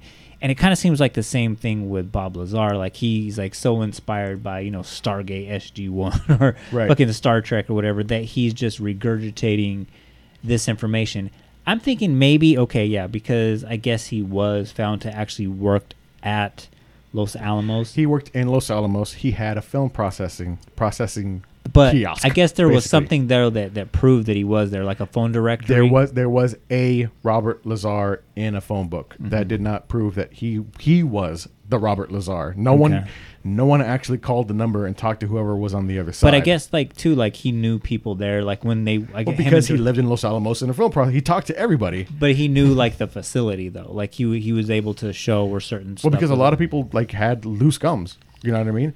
Like, I remember when I worked at Target, like, I had people looking at my pictures I would turn in, and I was not very comfortable with that, so I stopped doing that. You know what I mean? But, like, there are people that, like, you, especially at that time, if in Los Alamos, there's not a lot of people that you go to, and this is the one, he was in a position where he's intelligent. He knows what he understands mechanical structure. He understands, and he understands how to play people enough, to both be charismatic to George Knapp or Joe Rogan or whoever the fuck on the not literary, but journalistic side of things. Mm-hmm. He's also able to manipulate women and be a pimp and get that stuff kind of organized. Which And, is you know what I correct. I mean? do agree with you on that. So like every time you hear him talk, he sounds super smart. Yeah. And I think that it's easy to buy into it. I think it's easy to believe everything he's saying. But at the same time, it's like there's very little proof that he was there. And even if he was there, there's no real proof that he was at Area 51. And I feel like There's proof that he was in the area. yeah, there's proof that he was in Yeah. the area, but Like hard proof. There's a lot of circumstantial proof that he was and part the thing of. is that I feel like if the government, if he knew things, like if he actually had seen things like that, I think the government would have like had him killed in like a car accident or some suicide attempt. Like we wouldn't hear from it. And that's what I kind of think too, as well. Like, I'm not saying that he actually saw everything that he said. I don't know. I wasn't there, Yeah. so I can't live in definite either This world. whole thing, But- like we should start this whole episode by being like allegedly, because most of this is like That's true. allegedly. That's true. But with that though, like maybe they were like, okay, here we have this highly intelligent individual. Let's vet him by showing him some stuff. Like, what if it was just all fake stuff that they had there? And you know what's funny about that? Like I've thought, like, what if, you know, we brought in a scientist, because he's not a top-notch scientist. He's smart. He's really smart, but he's not like some Albert Einstein level scientist. It's not Ted Kaczynski. He's not Ted Kaczynski. Yeah. So like, what if, you know, we wanted to fly these like very foreign-looking, alien-looking ships, and to fly them over a foreign country to like maybe freak them out, maybe like, and if they crash, then they won't be able to reverse engineer them. How do we know that? Let's get a scientist that knows nothing about this and have him reverse engineer it. See if he can figure it out. Yeah, that's what And- I'm thinking too. And that's always where I felt like, you know, if his story were true, I think it's closer to that, because I think if they, and not to say I don't believe in aliens or anything like extraterrestrial life or some other interdimensional beings, because I do actually, but I don't believe that if somebody were shown that information, they wouldn't be on the fucking Joe Rogan podcast and have a Netflix movie coming out right now and all this shit. Yeah, the and government still would have be- him like. Oh knocked yeah, I out. think you would die in a car accident. And there was I mean, you look at all the people that like are surrounded by Hillary Clinton. yeah, the Yeah. Clinton body count. Yeah, Yeah, And- you look at that, and then to me, I think it's just like, okay, maybe they were just testing him, because this place is, you know, a secret place. No matter what you think is going on there or not going on there, it's a very secretive place. Like planes and Yeah. any student craft, they're directly advised not to fly over it. Don't even get close to it, or To you Area will be 51? shot. Yeah, you Yeah, will of be course. shot down, and you know that leads to speculation. Now with him, maybe they were like, okay, let's vet this individual to see if, you know, he would be a good fit for what Art was talking about, to say, okay, it's going to be a disinformation campaign, because most of this is with the CIA. That's what they specialize in, is disinformation campaigns.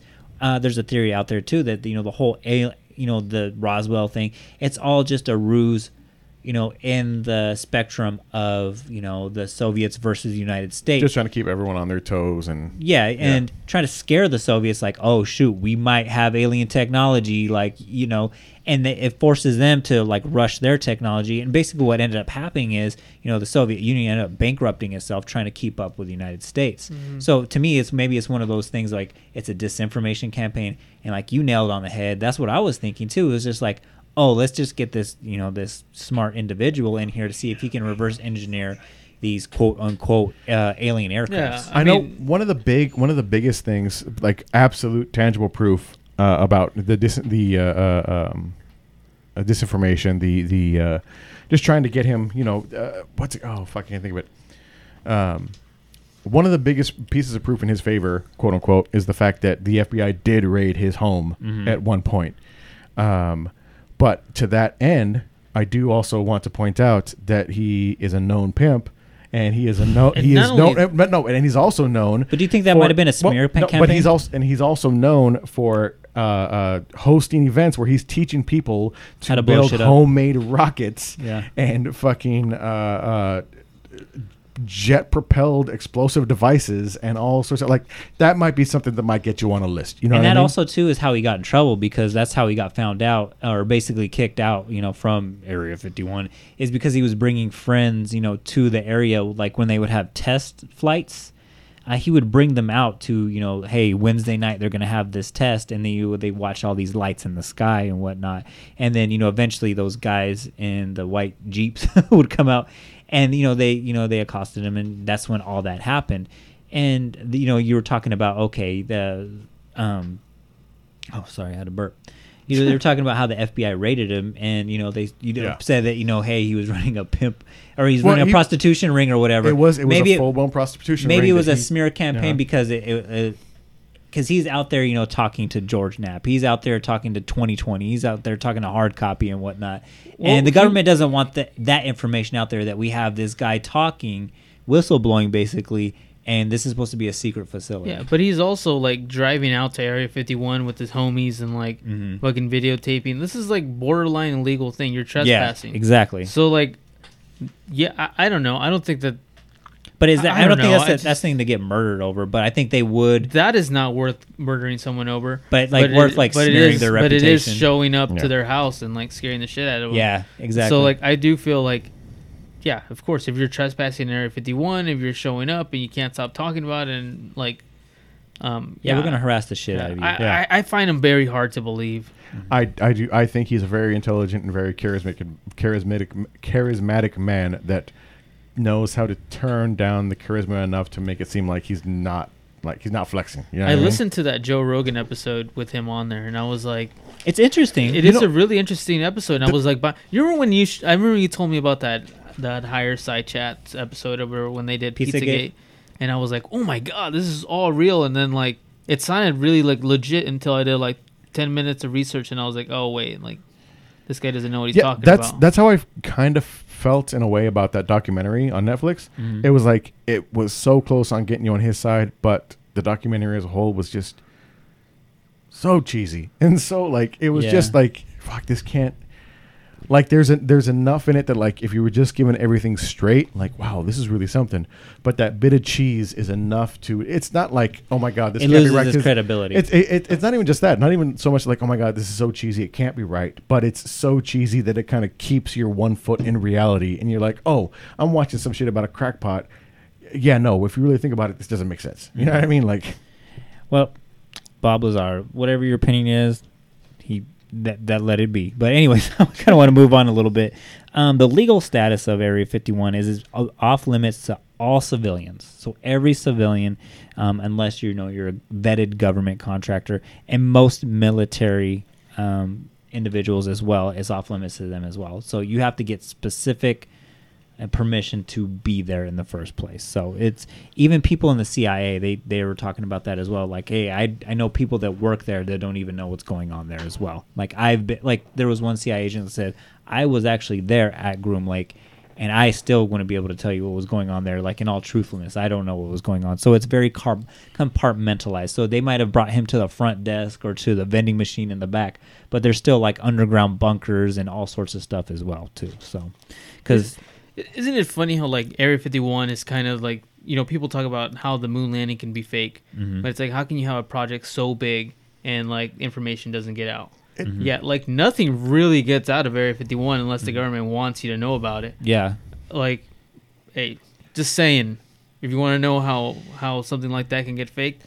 And then that's the other thing about Area 51. A lot of people think that the moon landing was actually filmed in Area 51. That was one of the conspiracies. That's one of the things that I have a hard time rectifying. This idea that, we had to have faked the moon landing at, roughly 15 or so years that we were discovering anti-gravitational devices that's alien technology. Like, some of these things don't quite line up. You know what I'm saying? Another thing, too, is... shit. Another thing. You're thinking of a number. It's 7. No. Another thing with that too, though, is that another podcast I was listening to, like they were talking about these secrets, like these secrets that would have to carry over 100 years, and nobody except Bob Lazar is saying anything, and then the stuff that's actually coming out, it actually makes sense. Okay. Why would it be secret? Is because we don't want the Soviets or the Chinese or the North Koreans or the Iranians to know about this stuff. So it makes sense. Or even its own public. Like, it's not like we know about it. Exactly. Like, you don't want, I said this too, like when we were being interviewed by that CW show. Yeah, there's certain secrets that I want the government to keep. I want them to have an ace up their sleeve, in case, North Korea tries to, start some shit with us. In case, China tries to start some shit with us. I want to be able to be like taken from left field, like, oh shit, we had that. Yeah. I want that. That's that sense of security. So, I mean, yeah, I want those secrets, and for those secrets not to leak out. I mean, the government is the biggest employer in the whole nation. Yeah. And you mean to tell me that every single person keeps their mouth shut? We can't even keep secret the fucking ending to fucking Avengers Endgame. Nonetheless, like fucking, a secret about fucking alien technology. Rest in peace, Peter Parker. So, I mean, to me, like, yeah, that kind of sounds a little horse shit as well. But one thing I will say, though, too. Wait, what does that they can't keep? That there's going to be this secret that's carried over for 100 years, and yeah, that in the course of, because that's going to be something that's going to get, it's going to, if nothing else, it's going to get changed from analog to digital to other people are going to have to see it. It's going to have to And there's so much turnover within the government too. Like, let's say somebody just serves one term. Let's say that's a 4-year term or a 6-year term. And then somebody else has to get this information. And then somebody else gets that information. You mean to tell me that none of these people are going to talk? And of all of those people, everyone at the top that, are termed in and out, to all the people that worked in the room, they were in the room where it happened.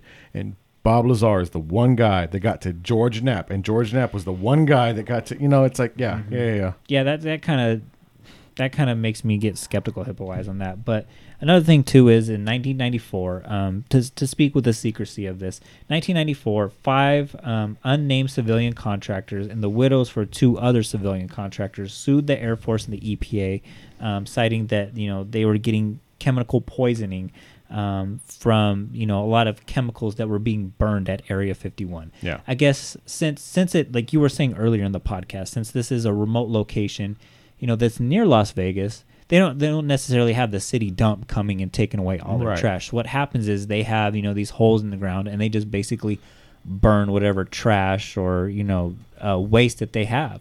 And so I guess a lot of, civilian contractors, would take this waste, take it to these, burn holes, and they were inhaling these fumes. You were talking about, paints and anti-radar coatings that they were burning in these holes, or allegedly burning in these holes, and these contractors are breathing this.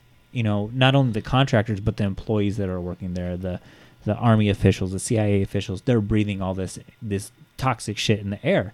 And I believe one of the people that they did an autopsy on, they said that, he wasn't a smoker, was a fairly healthy individual. Motherfucker was in the fucking Marines. They opened up his lungs, and he had the lungs of an 80-year-old smoker. They were saying, think George Burns. Yeah. 100-year-old George Burns who smoked a cigar every day. And they sued the government, and it went all the way up to the Supreme Court. And at every level, they were trying to get the government to declassify, okay, what were these chemicals that these individuals were inhaling? And at every level, they were saying, no, we can't release that information. There's a special provision that the government has to keep secret because it's for the better good of the nation to keep all this information secret. And it got all the way up to one court, I believe the Ninth Circuit, and that judge was about to overturn it. And then Bill Clinton, this was the first time sitting president had acknowledged this area. Uh-huh. He didn't call it by Area 51, but he said, no, Groom Lake, we're going to keep, their secret. And then I guess every year, annually, every sitting president has had to extend that provision of secrecy to Groom Lake / Area 51. Yeah. They don't want us to know, like Jacob said, the secrets that we would kind of want them to have. They don't want us to know that any given moment we could have 2 giant bald eagles carry Godzilla and drop Godzilla on top of North Korea. Exactly. But the very first president that actually fucking acknowledged Area 51 as Area 51 was President Obama. Yeah. So. And Area 51, I mean, for all of this talk about it for all of these years, it was officially declassified in the aughts. You know what I mean? Like, it was accepted. Like, it was one of those kind of, no, there's not an Area 51. Wink. You know what I mean? And then you would see those documents, too, because I guess a lot of people would, ask the government with the Freedom of Information Act, hey, what's really in Area 51? Like I was saying with that pilot that called into Coast to Coast AM, we have a right to know what's going on over there. They would say, hey, there's an Air Force base near Groom Lake, but there is no Area 51 because officially it's not called Area 51. Right. It's called Homey Airport. Right. Or Groom Lake. You can't, just because some local colloquialism does not, an official name make. You know what I mean? That's yeah.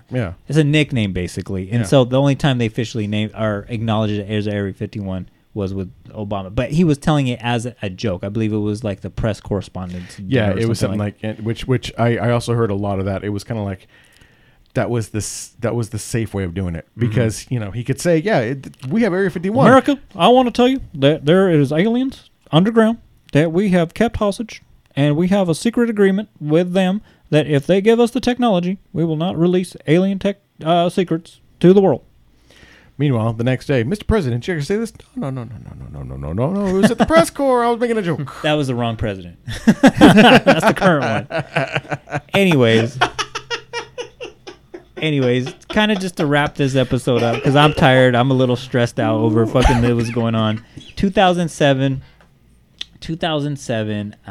again, when you look in the Jepson database and the call signs that pop up, under radar when, planes are in the air and whatnot, you see the call signs like LAX or, here in town would be BKX or whatnot. That's what shows up in the radar of what, airport is in, the vicinity. So I guess in 2007, the call sign for KXTA popped up for Area 51. So it is now officially in the Jepson database. Call sign as KXTA, and all student pilots, all commercial pilots, are advised not to fly within that airspace without having a risk of being shot out of the air. There's that something there. Sucks. Thank you, Art. Appreciate that. Your apathy once again. It's gold. It's pure gold. Anyways, Art touched on it. The moon landing, that a couple of the conspiracies as well. The moon landing was filmed there by Stanley Kubrick. Yep. They are developing time travel tech with the manipulation of gravity. Yep. I guess DARPA is out there as well, trying to control the weather. They're working on secret chemicals. This is actually where they build all those black helicopters that you see with cattle mutilations and, Skinwalker Ranch.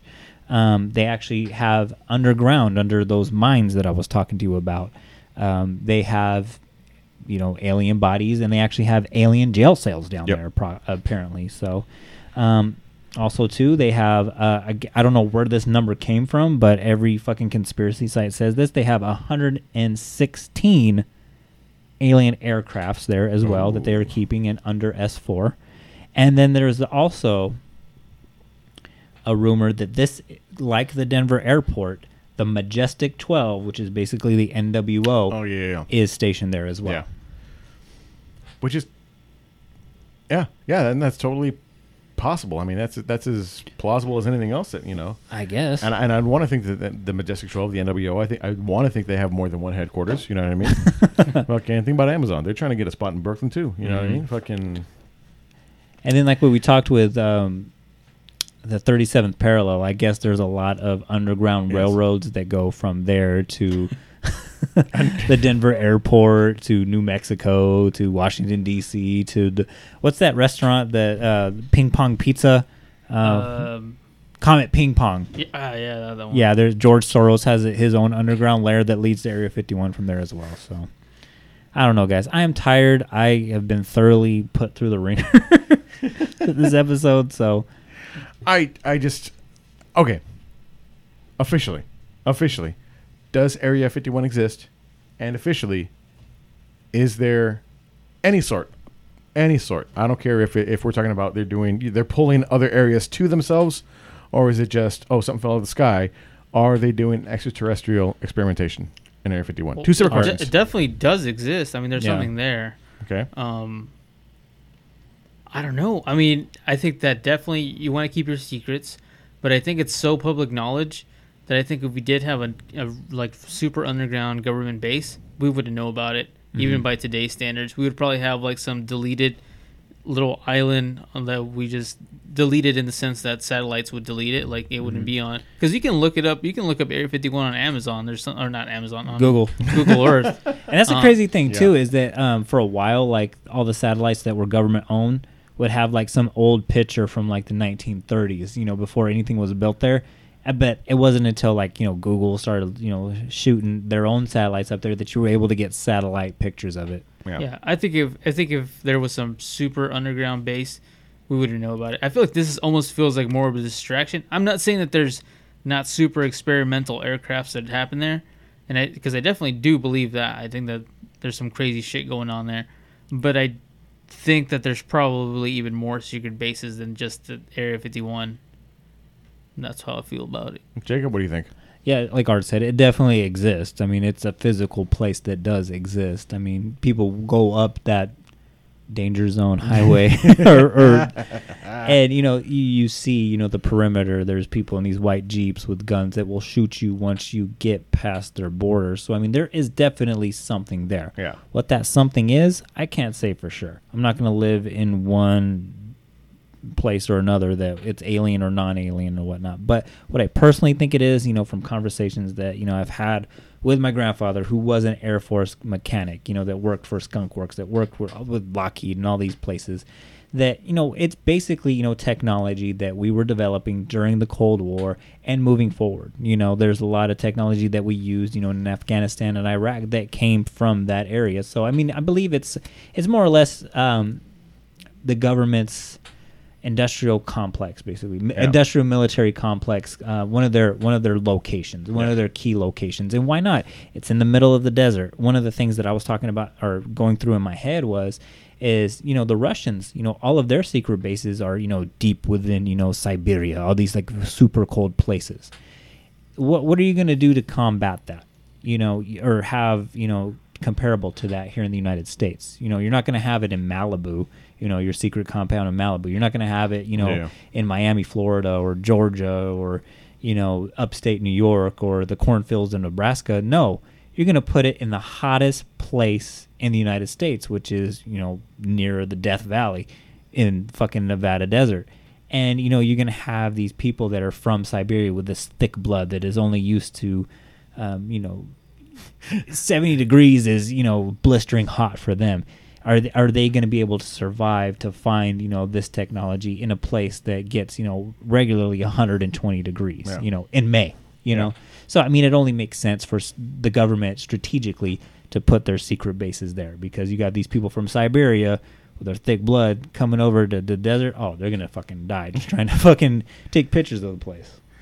I think it is. It definitely is a real place. It definitely is. You know, there's definitely guards. There's definitely, you know, people that are going to watch you coming in, try to stop you from coming in unauthorized. Same thing exists at Edwards Air Force Base. There are roadblocks on all the main roads going to Edwards Air Force Base, and, you know, guards. Same thing at China Lake. You know what I mean? Those are both here in Kern County. Those are the ones that I'm aware of, that I've had some sort of firsthand experience with myself going there.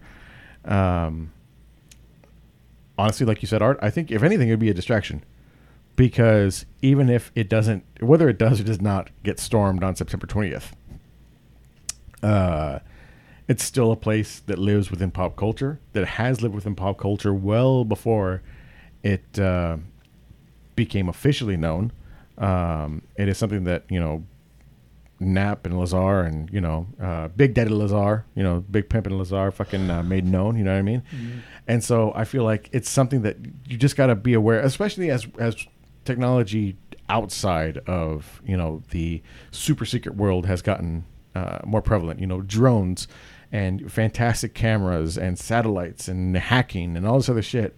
It would be foolish to have extra sensitive stuff somewhere that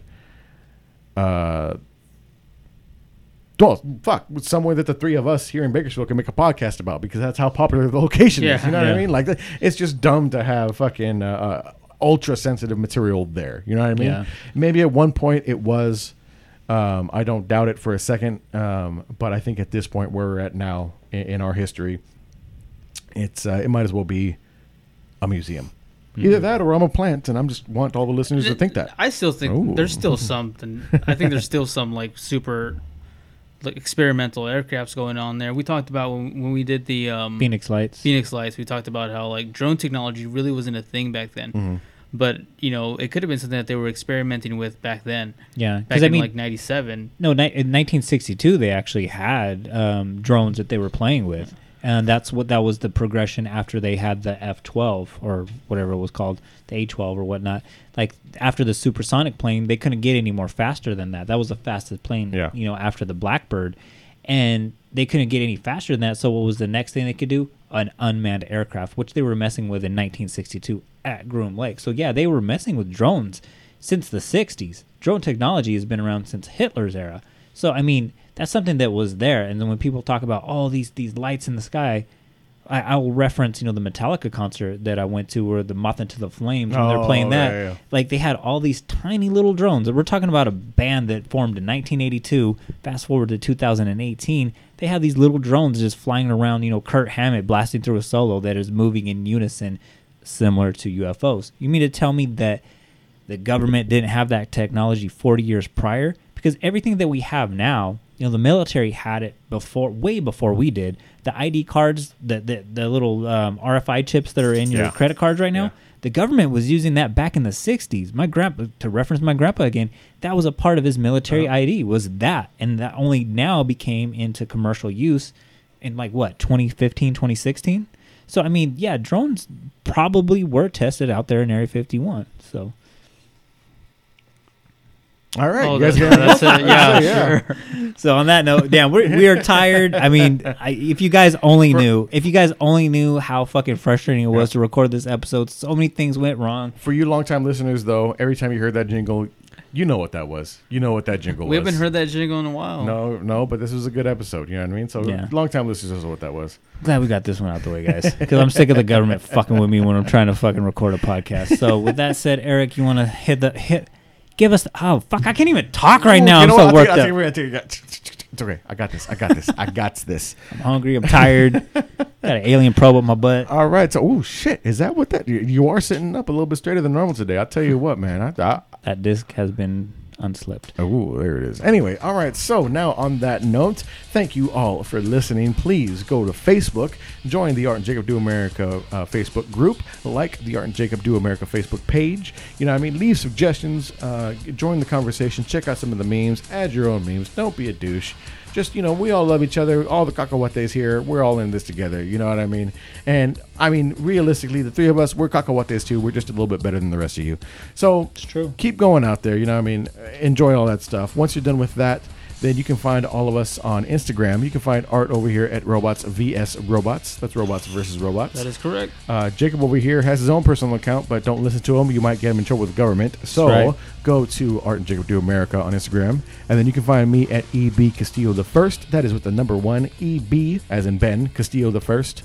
Once you're done checking us out individually. Oh, I'm also at EB Castillo 2. Jacob over here said the second one a while ago. One of the episodes I wasn't on. But it's 2. Oh, okay. And once you're done with that, you can check out this video right here. And yes, I know that all of you listeners of my sultry voice are listening to this right now, but there is also a visual format to this, and it is on YouTube Live. We do this pretty much every time that we record these. I'll tell you what, watch those videos, because it takes a lot of fucking work to put those videos together, because I have to run them through like 6 different filters so it doesn't look all choppy and Eric's voice doesn't look like he's in the movie of Godzilla. So, please watch those, please, because I put a lot of work into them. And I'm starting to put little cute graphics at the beginning of them, too. So. You can see what kind of beer we're drinking. You can see the American flag in the background. You can see Art jerking off every once in a while. After, of course, Art and I play footsies. But YouTube... Art and Jacob Do America, and you can find all of our videos, and you can watch us live when we record. Once you're done with that, then you can go to your podcatcher of choice. Go to iTunes. We're not on Stitcher. Fuck them. They want a social security number. Yeah, but you can. Do they really? Yep. Oh. Go to iTunes. You can check out Spotify. I use Pocket Cast. Whatever. You know, we are on Podbean. Whatever your podcatcher of choice is, you can find Art and Jacob Do America. Subscribe, rate, review. Let us know how we're doing. If you like it, let us know. If you hate it, let us know. And if your hatred is warranted, we might do something about it. And if it's not, fuck you. Suck my left nut. You're not good enough for the right one. After you're done checking out all of our stuff, then you can go to fightbackcbd.com. They are our #1 sponsor. They do fantastic CBD that is 100% organic, 100% THC free. It is 100% legal in the entire United States of America. You can get this stuff shipped worldwide except Canada. Sorry, guys. Told you about this stuff before. It's not their fault. It's yours. Whatever. It's made in the great state of Texas. Small batch, handmade, and it is tested by a third-party lab. They support fucking Brazilian Jiu-Jitsu athletes, MMA athletes. They support professional wrestlers. Great for recovery. They have daytime and nighttime formulas. They have liquids. They have vape cartridges. And above all else, they support us. And you can use code America at checkout to get 10% off. And that will let them know that Art and Jacob Do America's podcast, featuring the original Sexican, the good Dr. E.B. Castillo I, sent you their way. And once you're done with that, you can go over to notdeadyetapparel.com. E.B. Castillo at checkout, 10% off. They also support a lot of great fucking programs. And you can get a lot of great athletic gear for jiu-jitsu or just bomb-ass t-shirts. I'm wearing one of their t-shirts and one of their caps right now. E.B. Castillo at checkout for 10% off. They've been fantastic to me, and I, along with the rest of us, we don't really want to fuck with anything that we don't believe in. And so, Not Dead Yet Apparel, Fight Back CBD, the three of us, you know what I mean? We don't really fuck with each other. So, Art? Tell you about me, Boo Boo too. I already said that earlier in the podcast. Yeah, I know. You gotta do it at the end, though. It's only it's only right? Yeah, tell you about me, Boo Boo too. Shout out Elizabeth Jackman. Shout out Elizabeth Warren. And with that said, guys, I am so glad to end this episode. So with that said, everybody, have a good night. Please don't fly over Area 51. Don't storm it. Stay at home. Jack off. Do what you gotta do. But stay. See you guys at some point, man. Love y'all. Be good out there. Be good out there. Again, let me tell you, Art, answer the wild card line. My boyfriend is in a small plane north of Las Vegas, ready to fly into Area 51. He's been trying to call you by cell phone. And here he is. You're on the air. Hello. Hello there. Is this Art Bell? Yes, sir, it is. Yeah, my name, I won't give you my last name. Okay, wait a minute, sir. Hold on. The fax is signed by somebody named who? Jill, that is correct. So you are the one. That's my girlfriend. Yes, sir. Where are you? Well, I'm up here from Fort Worth in my little airplane. It's a Longsea I built myself. It's a Vert Route 10 design with the Ford Canard. I'm not sure if you know the kind. It's an experimental aircraft. No, I'm not. That, but not anymore. No, tell me about it. What kind of airplane is it? Well, it's a Long Easy. It's got 120 horsepower like homing in it, but we had it bored and stroked and fixed it up a little bit. It usually flies around 140, 160 indicated airspeed. I'm right now at 7,000 feet. You know where this place called Indian Springs is? Indian Springs, yes. Yeah. Well, I've been flying now for about 49 minutes here between Beatty, is that what you call it, and Indian Springs. And I figure I'd just go on up here and try to get into this Area 51. I'm right south of this Nevada test site, or Nellis Air Force Base. Listen. And I'm right outside this restricted zone. Listen to me. When you fly into that zone, yeah, they are going to either force you down or shoot you down. Don't you know that? Well, you know, I've been in a lot of Air Force bases, and I've been in the Air Force for many years. I'm an ex-Air Force, but I'm just going to tell you that, you know, as American citizens, we have the right to know what's up there in this Area 51. And I've been listening to you boys talk about this. Hold on here, I'm making a turn. Just a second here. And I'm going to go on up there and see what's going on. And I just wanted to let you know about that before I do that, don't you know? How long do you estimate it's going to be before you... I figure about 12, 14 minutes. I can crank this baby up a little bit here. Let's do that. Let's crank this thing on up. We've got some pretty good mountains here off to my west, don't you know? I'm turning up north right now, and I can see the Air Force base out there in the distance. It's got 3 runways. It looks like they're all lit up. And A-shaped. It's like north-south. Got a lot of desert up here, don't you, boys? A lot of desert, yes. A lot of desert. You're liable to get yourself killed.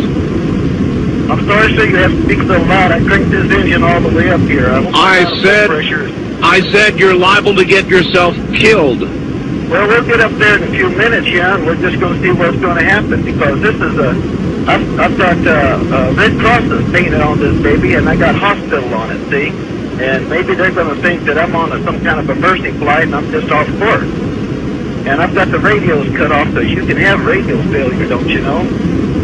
And so I'm going to hold this thing steady here about around 65, 6,800 feet. Why are you doing this? Why are you doing this? I'm going to get to the bottom of this. I'm American. My family has been American for years, and I want to get down in here and I want to find out what's happening. All right, then why are you doing it at night? Because that's the best way to get in here.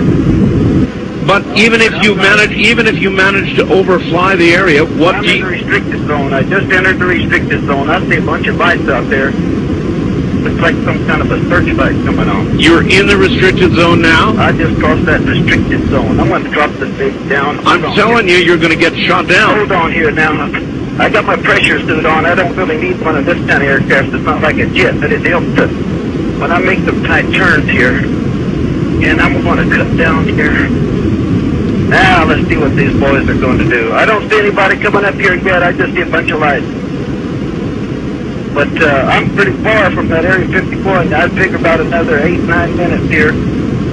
And it's hard to calculate it right now trying to talk to you. I'm trailing an antenna out here about 30 feet so I can keep this phone conversation. If we get cut off, then...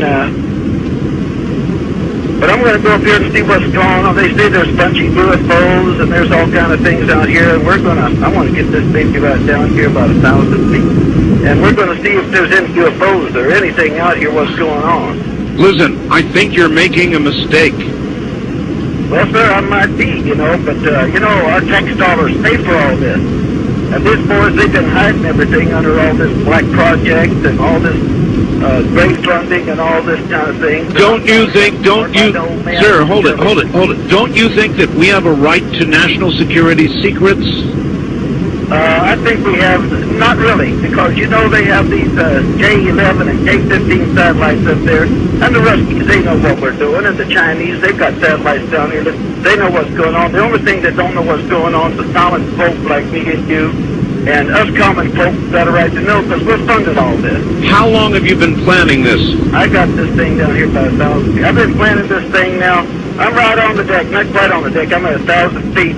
Boy, they got light bulbs popping up everywhere. I'm telling you, they got searchlights. There's about 4 of them out here. And I've been planning this now for, anywhere from a month to 6 weeks. It took me a while to paint up the plane because I had to use that Imron. The only thing but stick to this gel coat I got on this thing. This thing's built out of Kevlar and carbon fiber. I got it dressed 8G positive, 10G negative. It's overbuilt. I tell you what, I want to get down here and firm like a little frog that's just stepped on by a big dog when I get down here. In a few minutes here, I'll tell you that. Because I'm not going to... Hey, looks like there's a F-16 coming up here. I wouldn't be surprised. You're making a mistake. He's scrambling somebody down there. He's got some afterburners on because I can see him. He's about 5 miles out. That old boy is cranking. Yes, sir. And I see something opening up here on the ground. I'm pretty low now. I'm starting to pick up all kind of buildings down here. I see something here is level with the ground, and they're opening this thing up. There looks like something's coming up out of that. I can't tell you what it is. It must be on some kind of a. Hold on here. I gotta make this turn. All right. I think this old boy's gonna head up here for me. I wouldn't be surprised. Oh, he's going to be up here right directly because he's in the F-16. Sure as hell. He's coming to hold on here. I would advise you to turn your... I would advise you to turn on your radio. Come on, baby. Come on, baby. Come on, baby. We can do this now. Come on here. Hold on. This old boy's coming up here. Now, he's got his lights. He's got his lights on and he's flashing me. Yeah, he's probably... All right, I'm waving at him. No radio. No radio. He don't know that. Well, if I were you, I'd turn it on. Folks are listening to Art Bell because everybody listens to Art Bell. Well, maybe if you're making, I gotta get some air. you're making a bad calculation, because if they're not listening, you're going to be shot down. I don't know what he's going to do here. He's rocking his wings at me right now. He's rocking his wings, and he's cutting in front of me. And you know this. Oh, don't cut in front of me now, because if he cuts that cone, stay off. Stay off. He can hear the vortex from his engine, from Pratt & Whitney engine. We're gonna, just like twin tornadoes, if he gets too close, stay off, bro. Hold on there, I'm getting down on the deck. I'm going in, I'm getting down there. He ain't gonna get me. I'm that damn veteran, he ain't gonna get me there. They didn't get me over there, they're not gonna get me over here now. Looks like some kind of rail gun coming about that elevator, that flat area over there that the doors opened up. It's got some kind of a weird-looking barrel on it with a light. And, oh, hell, they're doing something. They're shooting at me now. Oh, God. No, baby, I'm going in. I think I'm going in.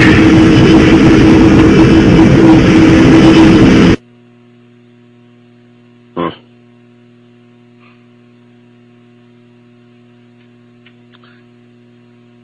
Well, I'm not sure what we just heard.